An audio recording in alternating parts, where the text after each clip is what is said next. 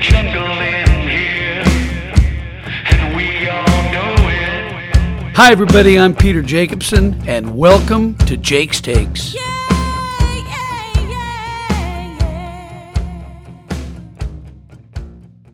It's been another interesting year, 2020.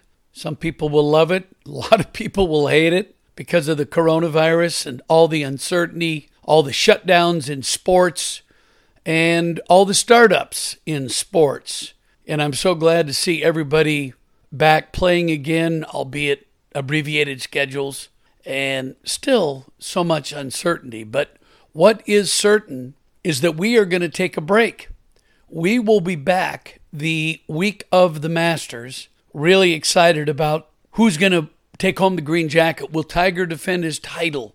Will we see a young kid, an upstart, somebody new, jump up to win at Augusta National? But we will come back on that Tuesday of Masters Week with some thoughts, some predictions, and more fun heading into our, I guess what would be our third season. So until then, stay healthy, be safe, wear your mask, be kind to each other, and play golf. Play lots of golf. It's a jungle in here, and we all know it. The fans are fired up, making sure they show it. They're rowdy and loud, not your usual crowd. It's a jungle in here, and we all know it. It's interesting when we talk about this explosion of new young talent in the world of golf. We've been talking most recently about Bryson DeChambeau and Matthew Wolff, their battle at the U.S. Open won by Bryson, and the way that Bryson has kind of drug a lot of us into this new perspective on how to play golf. I'm obviously an old dog, and trying to teach me new tricks is a difficult thing, but I understand exactly what he's saying. I come from the era and the generation of put the ball in the fairway no matter what. And Bryson's theory is, look, I'm going to hit this thing as far as I can off the tee, and if I'm in the fairway, great. If not, I'm in the rough. At least I've got a wedge or a shorter club to the green than I would if I laid back and put it in the fairway. His thinking is a wedge out of the rough is better than an 8-iron out of the fairway.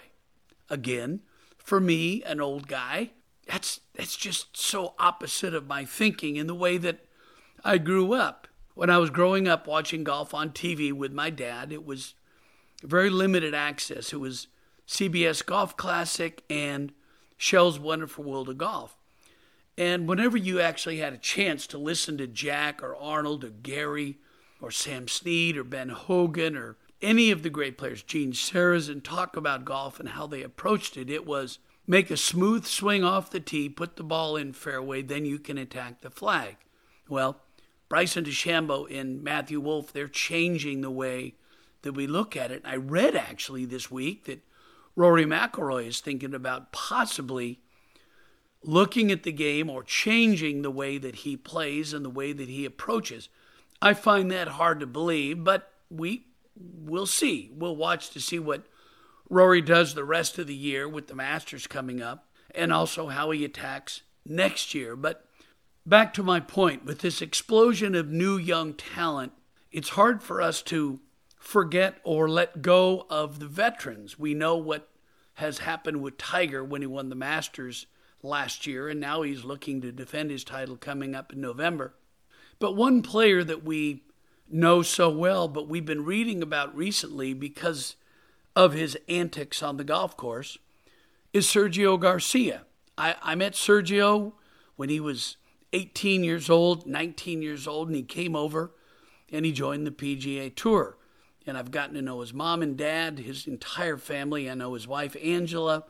She used to be with Golf Channel. She's a great on-air talent, a great on-air analyst, but when she and Sergio got married, she gave that up, and they now have 2 beautiful kids. So it's always hurt me when I watch Sergio or I read about Sergio throwing these temper tantrums and getting fined, mostly in Europe, for, I think he had a couple of problems over there, but I really like Sergio. I think he's good for the game, but he's passionate about the game. Sergio and I always talk about our great friend Seve Ballesteros and how he inspired an entire generation in Europe and really around the world. And Sergio loves to hear me tell stories about playing and practicing with Seve. So I've got great affection for Sergio. So imagine how excited I was to watch Sergio win last week at the Sanderson Farms Championship and to see him display the ball striking that we know him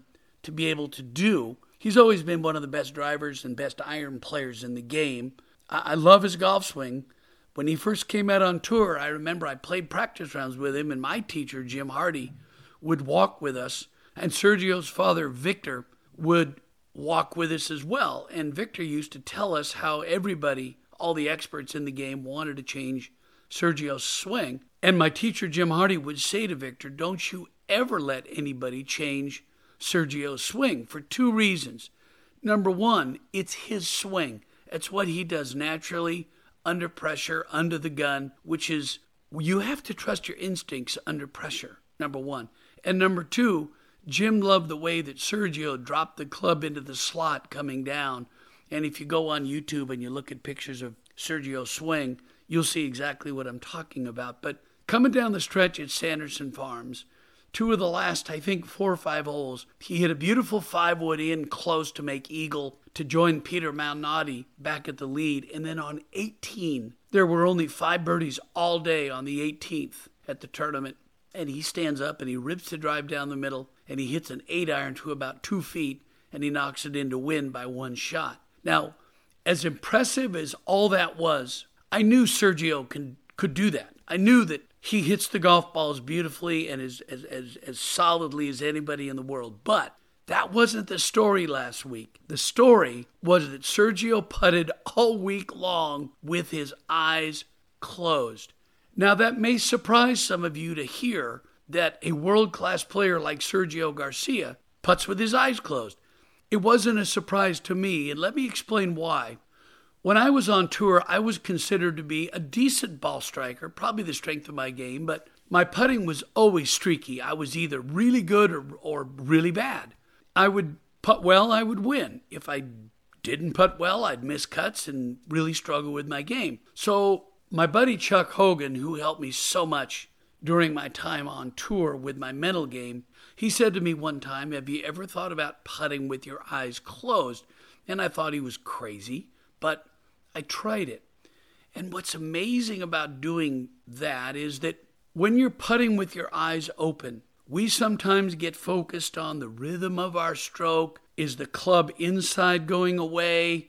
Is it straight back? Is it outside? We worry about our arc of our putting stroke, or is it straight back or straight through? And I'm no different. I do the same thing. I worry about what my stroke looks like and is it on the proper path. When you close your eyes, you immediately forget that. You put your focus on letting your hands and arms and club swing naturally. It's the same thing as when Ricky Fowler, when he putts, he lifts the putter off the ground about 1/2 of an inch, and that allows his hands and arms to stroke the putter freely. Sometimes when we stand over a putt and we ground the putter on the green, we will lean on our putter, and then that causes a very herky-jerky, or it can cause a problem when you take the putter away because you're leaning on it. So in watching Ricky Fowler, and my contemporary Don Pooley did that. Don Pooley was one of the best putters I'd ever seen, ever played with. When I watch Fowler now, the way that he putts by lifting it off the ground, it's one of the best strokes in the world. So I think when Sergio started putting with his eyes closed, I think he had the same feeling as I did. All of a sudden, you're focused only on the weight of the putter in your hands and where the club is in your stroke as it makes contact with the ball. In fact, close your eyes right now and try to simulate a putter in your hand. The last thing you're going to think about is where the putter is behind the ball or where the ball is. When your eyes are open and you're putting, you can see the toes of both of your shoes. You can see the grass on the green. You can see the imperfections in the putting surface. Then that can distract you. In fact, here's a funny story. I had a chance to win Greensboro years ago, and I was playing the last round with Davis Love III and Brad Faxon. And what I was doing to distract myself from any of the distractions around me, I would focus on closing my eyes on the backswing. And then when I got to the top of my backswing, I would open my eyes. Then the next putt, I would open my eyes on the backstroke and then close it coming through. In fact, one of the times I've done this in my career, I blink my eyes while I stroke. Now, what does that do for you? It takes your conscious thought off of your stroke, your arc, your path, your tempo, and it puts it on the thought that I have to blink my eyes, kind of like a strobe light, on, off, on, off, on, off. And that works for me. And I think it would work for you. So if you're struggling with your putting, try the Sergio method, which has been done many times before. Close your eyes. Right before you get ready to hit it, close your eyes and make your stroke. Start from a foot, then go to 2 feet, then move back all the way to 10 feet. I think you're going to see how much better your putting and how much better your contact is and how much better you roll it. So Sergio, he kind of reached back into something that's been done in the past, and it worked for him, and that led him to his 11th win on the PGA Tour and kind of resurrected the 40-year-old's career. Still hard for me to believe that he's 40 when I met him when he first came over at about 18. That just goes to show you, time marches on. You've been here before, you know what to do. Keep your head on straight, don't let them get to you. Put a smile on your face, get rid of that frown. Gotta suck it up, it's no time to melt down. It's a jungle in here, and we all know it. The fans are fired up, making sure they show it. They're rowdy and loud, not your usual crowd. It's a jungle in here, and we all know it. As golfers, we've learned to make whatever club is in our hands work. And that's going to make you change your swing to fit the club. You don't want that. You want your club to fit your swing. How many of us have received a driver or a wedge as a gift, and it's so cool, it's shiny, it's new, we throw it right in our bag, and you drive it poorly or your wedges are bad, but you're eventually going to make it work because you're an athlete. You understand golf, you know how to make a golf swing, so you make it work. That's the wrong way to approach it. That's why whenever I need to get fit, I go down and visit my friends at Cool Clubs. Justin Nelson and Mark Timms have built an incredible set of clubs for me for the last 20 years, and that's been really the key to my success, is making sure that my clubs fit my swing. They've got 12 locations around the country. I highly recommend Cool Clubs. If you love golf as much as I do, or as much as I think you do, you need Cool Clubs. That's coolclubs.com. Log on, find a location near you, and get over there and get fit with the proper set of clubs. It's a jungle in here, and we all know it. The fans are fired up, making sure they show it. They're rowdy and loud, not your usual crowd. It's a jungle in here, and we all know it. All right, I just flew to Scottsdale. I'm down here with Justin Nelson, who is a master fitter for Cool Clubs here in Scottsdale. You've been working on my clubs for probably 8 to 10 years. Why don't you tell everybody why we're here and what do you do for hackers like me? The reason we're here is we're trying to get you the best possible thing we can for head shaft combination. If anything, we want to try and pick up some distance. So we're going to try some stuff and see where it leads us. You just had John Cook in. John Cook's in my age group, and Matt Kuchar's coming in next week. Now, when you're working with old guys like me who's lost swing speed and lost flexibility, it's different than working with somebody like Kuchar or even a young guy who's still got speed, but you use TrackMan and basically the numbers don't lie. They don't, and it's, for someone like you where we're trying to pick up speed and, it's taking advantage of technology. You work with so many different people, not only tour pros, but beginning players, women, juniors, seniors, and that's really all you're trying to do is fit them like they go in and get a fit for a tuxedo for a wedding. Exactly.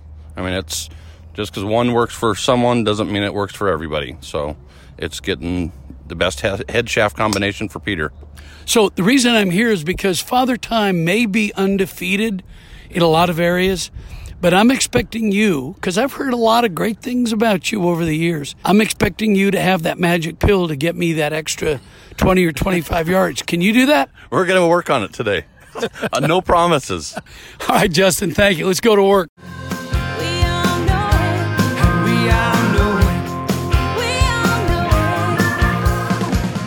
As Bryson DeChambeau is slowly changing our perception of how we play the game of golf, it's hard for me at 66 years old to change along with him, but I'm trying to do that. I'm trying to swing harder and hit it farther, but the most important thing I can do, and I believe you can do as well, is to have the proper equipment in your bag. You've got to be properly fit. If you're going to go be in your best friend's wedding, you go get fit for a tuxedo.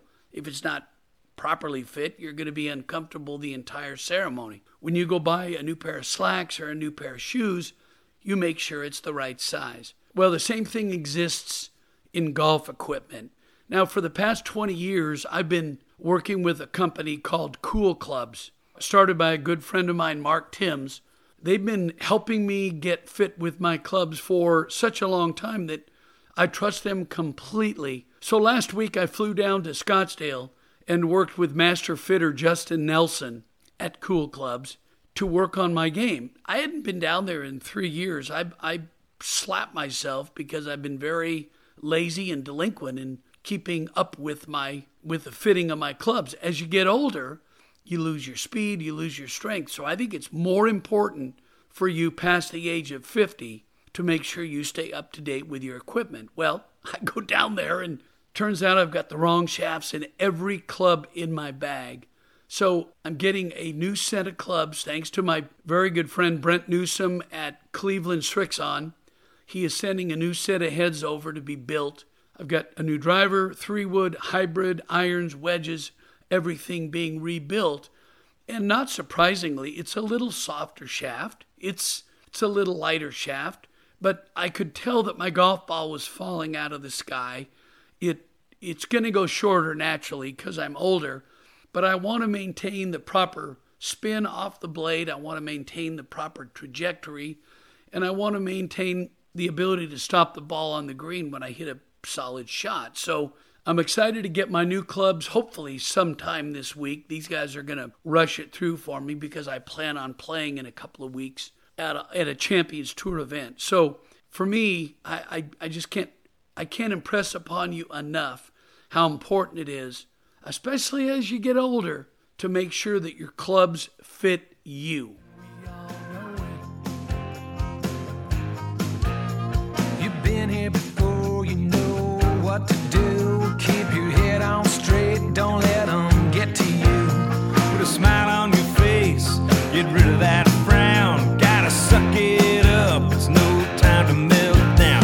It's a jungle in here, and we all know it. The fans are fired up, making sure they show it. They're rowdy and loud, not your usual crowd. It's a jungle in here, and we all know it. You know, I've been a pretty good ball striker my whole career, and I think one of the strengths of my game has been my driving. I've been pretty good off the tee. I hit a lot of fairways. But I always know that my first drive of the day is going to be a good one, in comfort, luxury, and in style, because I'm going to and from the golf course in my Lexus GX 460. I've been a brand ambassador of Lexus now for over 30 years, and in my opinion, it's the best vehicle on the road today. Now, I may have had a few body parts replaced over the years, but that's just in my 65-year-old body. My Lexus needs nothing but routine maintenance, and that's just the way I like it. It's a jungle in here, and we all know it. The fans are fired up, making sure they show it. They're rowdy and loud, not your usual crowd. It's a jungle in here, and we all know it. This week, the tour moves to Las Vegas, and then also again next week in Las Vegas. This week, it's the Shriners Children's Hospital event at TPC Summerlin. And then next week, they move to Shadow Creek, the CJ Cup. It was supposed to be over in China, but they moved it to Shadow Creek in Las Vegas. So 2 weeks in a row in Vegas. You know those boys are going to be having a great time down there at those two events. The next week, they go to one of my favorite courses just outside of L.A., Sherwood Country Club, for the Zozo Championship, which is, again, 2 weeks in Vegas and then a week in L.A. How cool is that? Then the tour moves down to Bermuda to the Port Royal Club, which is an awesome place. Then back to Houston for the resurrected Houston Open, and then the Masters.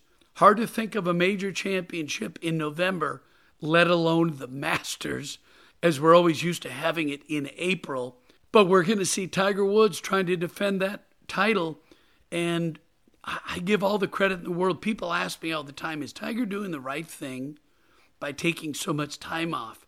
I say yes. The only thing Tiger can do now to improve the way we look at his career is to win more majors. He's won more tournaments than anybody in the world. He's tied Sam Snead, I think, at 82 or 83 tour wins. His record is ridiculously great. He and Jack probably are considered 1A and 1B as the greatest players in the history of the game. So the only thing Tiger can do now is add to his major championship resume. He's won 15, Jack's won 18. In fact, if Tiger played nothing but majors the rest of his career, I wouldn't blame him. He wants to gear up to win the Masters. He wants to win the Masters, the U.S. Open, the PGA, or the Open Championship again. And I know he wants to break Jack's record of 18. Do I think he can do it? Well, the older he gets, I think he's 44 now. It's going to be very difficult. Jack won his last major at the Masters when he was 46. So there is a chance. I would never count Tiger Woods out. After all that he's done, all that he's been through, the shape that he's in, I'm a golf fan just like you. I love to watch Tiger play, and I think it's exciting to see what he's been doing, trying to add to that major championship resume, and I can't wait to watch the Masters in November. Well, that's all the time we have for this week's Jake's Takes podcast. Thanks for joining us. I'm your host, Peter Jacobson. These have been my takes. What are yours?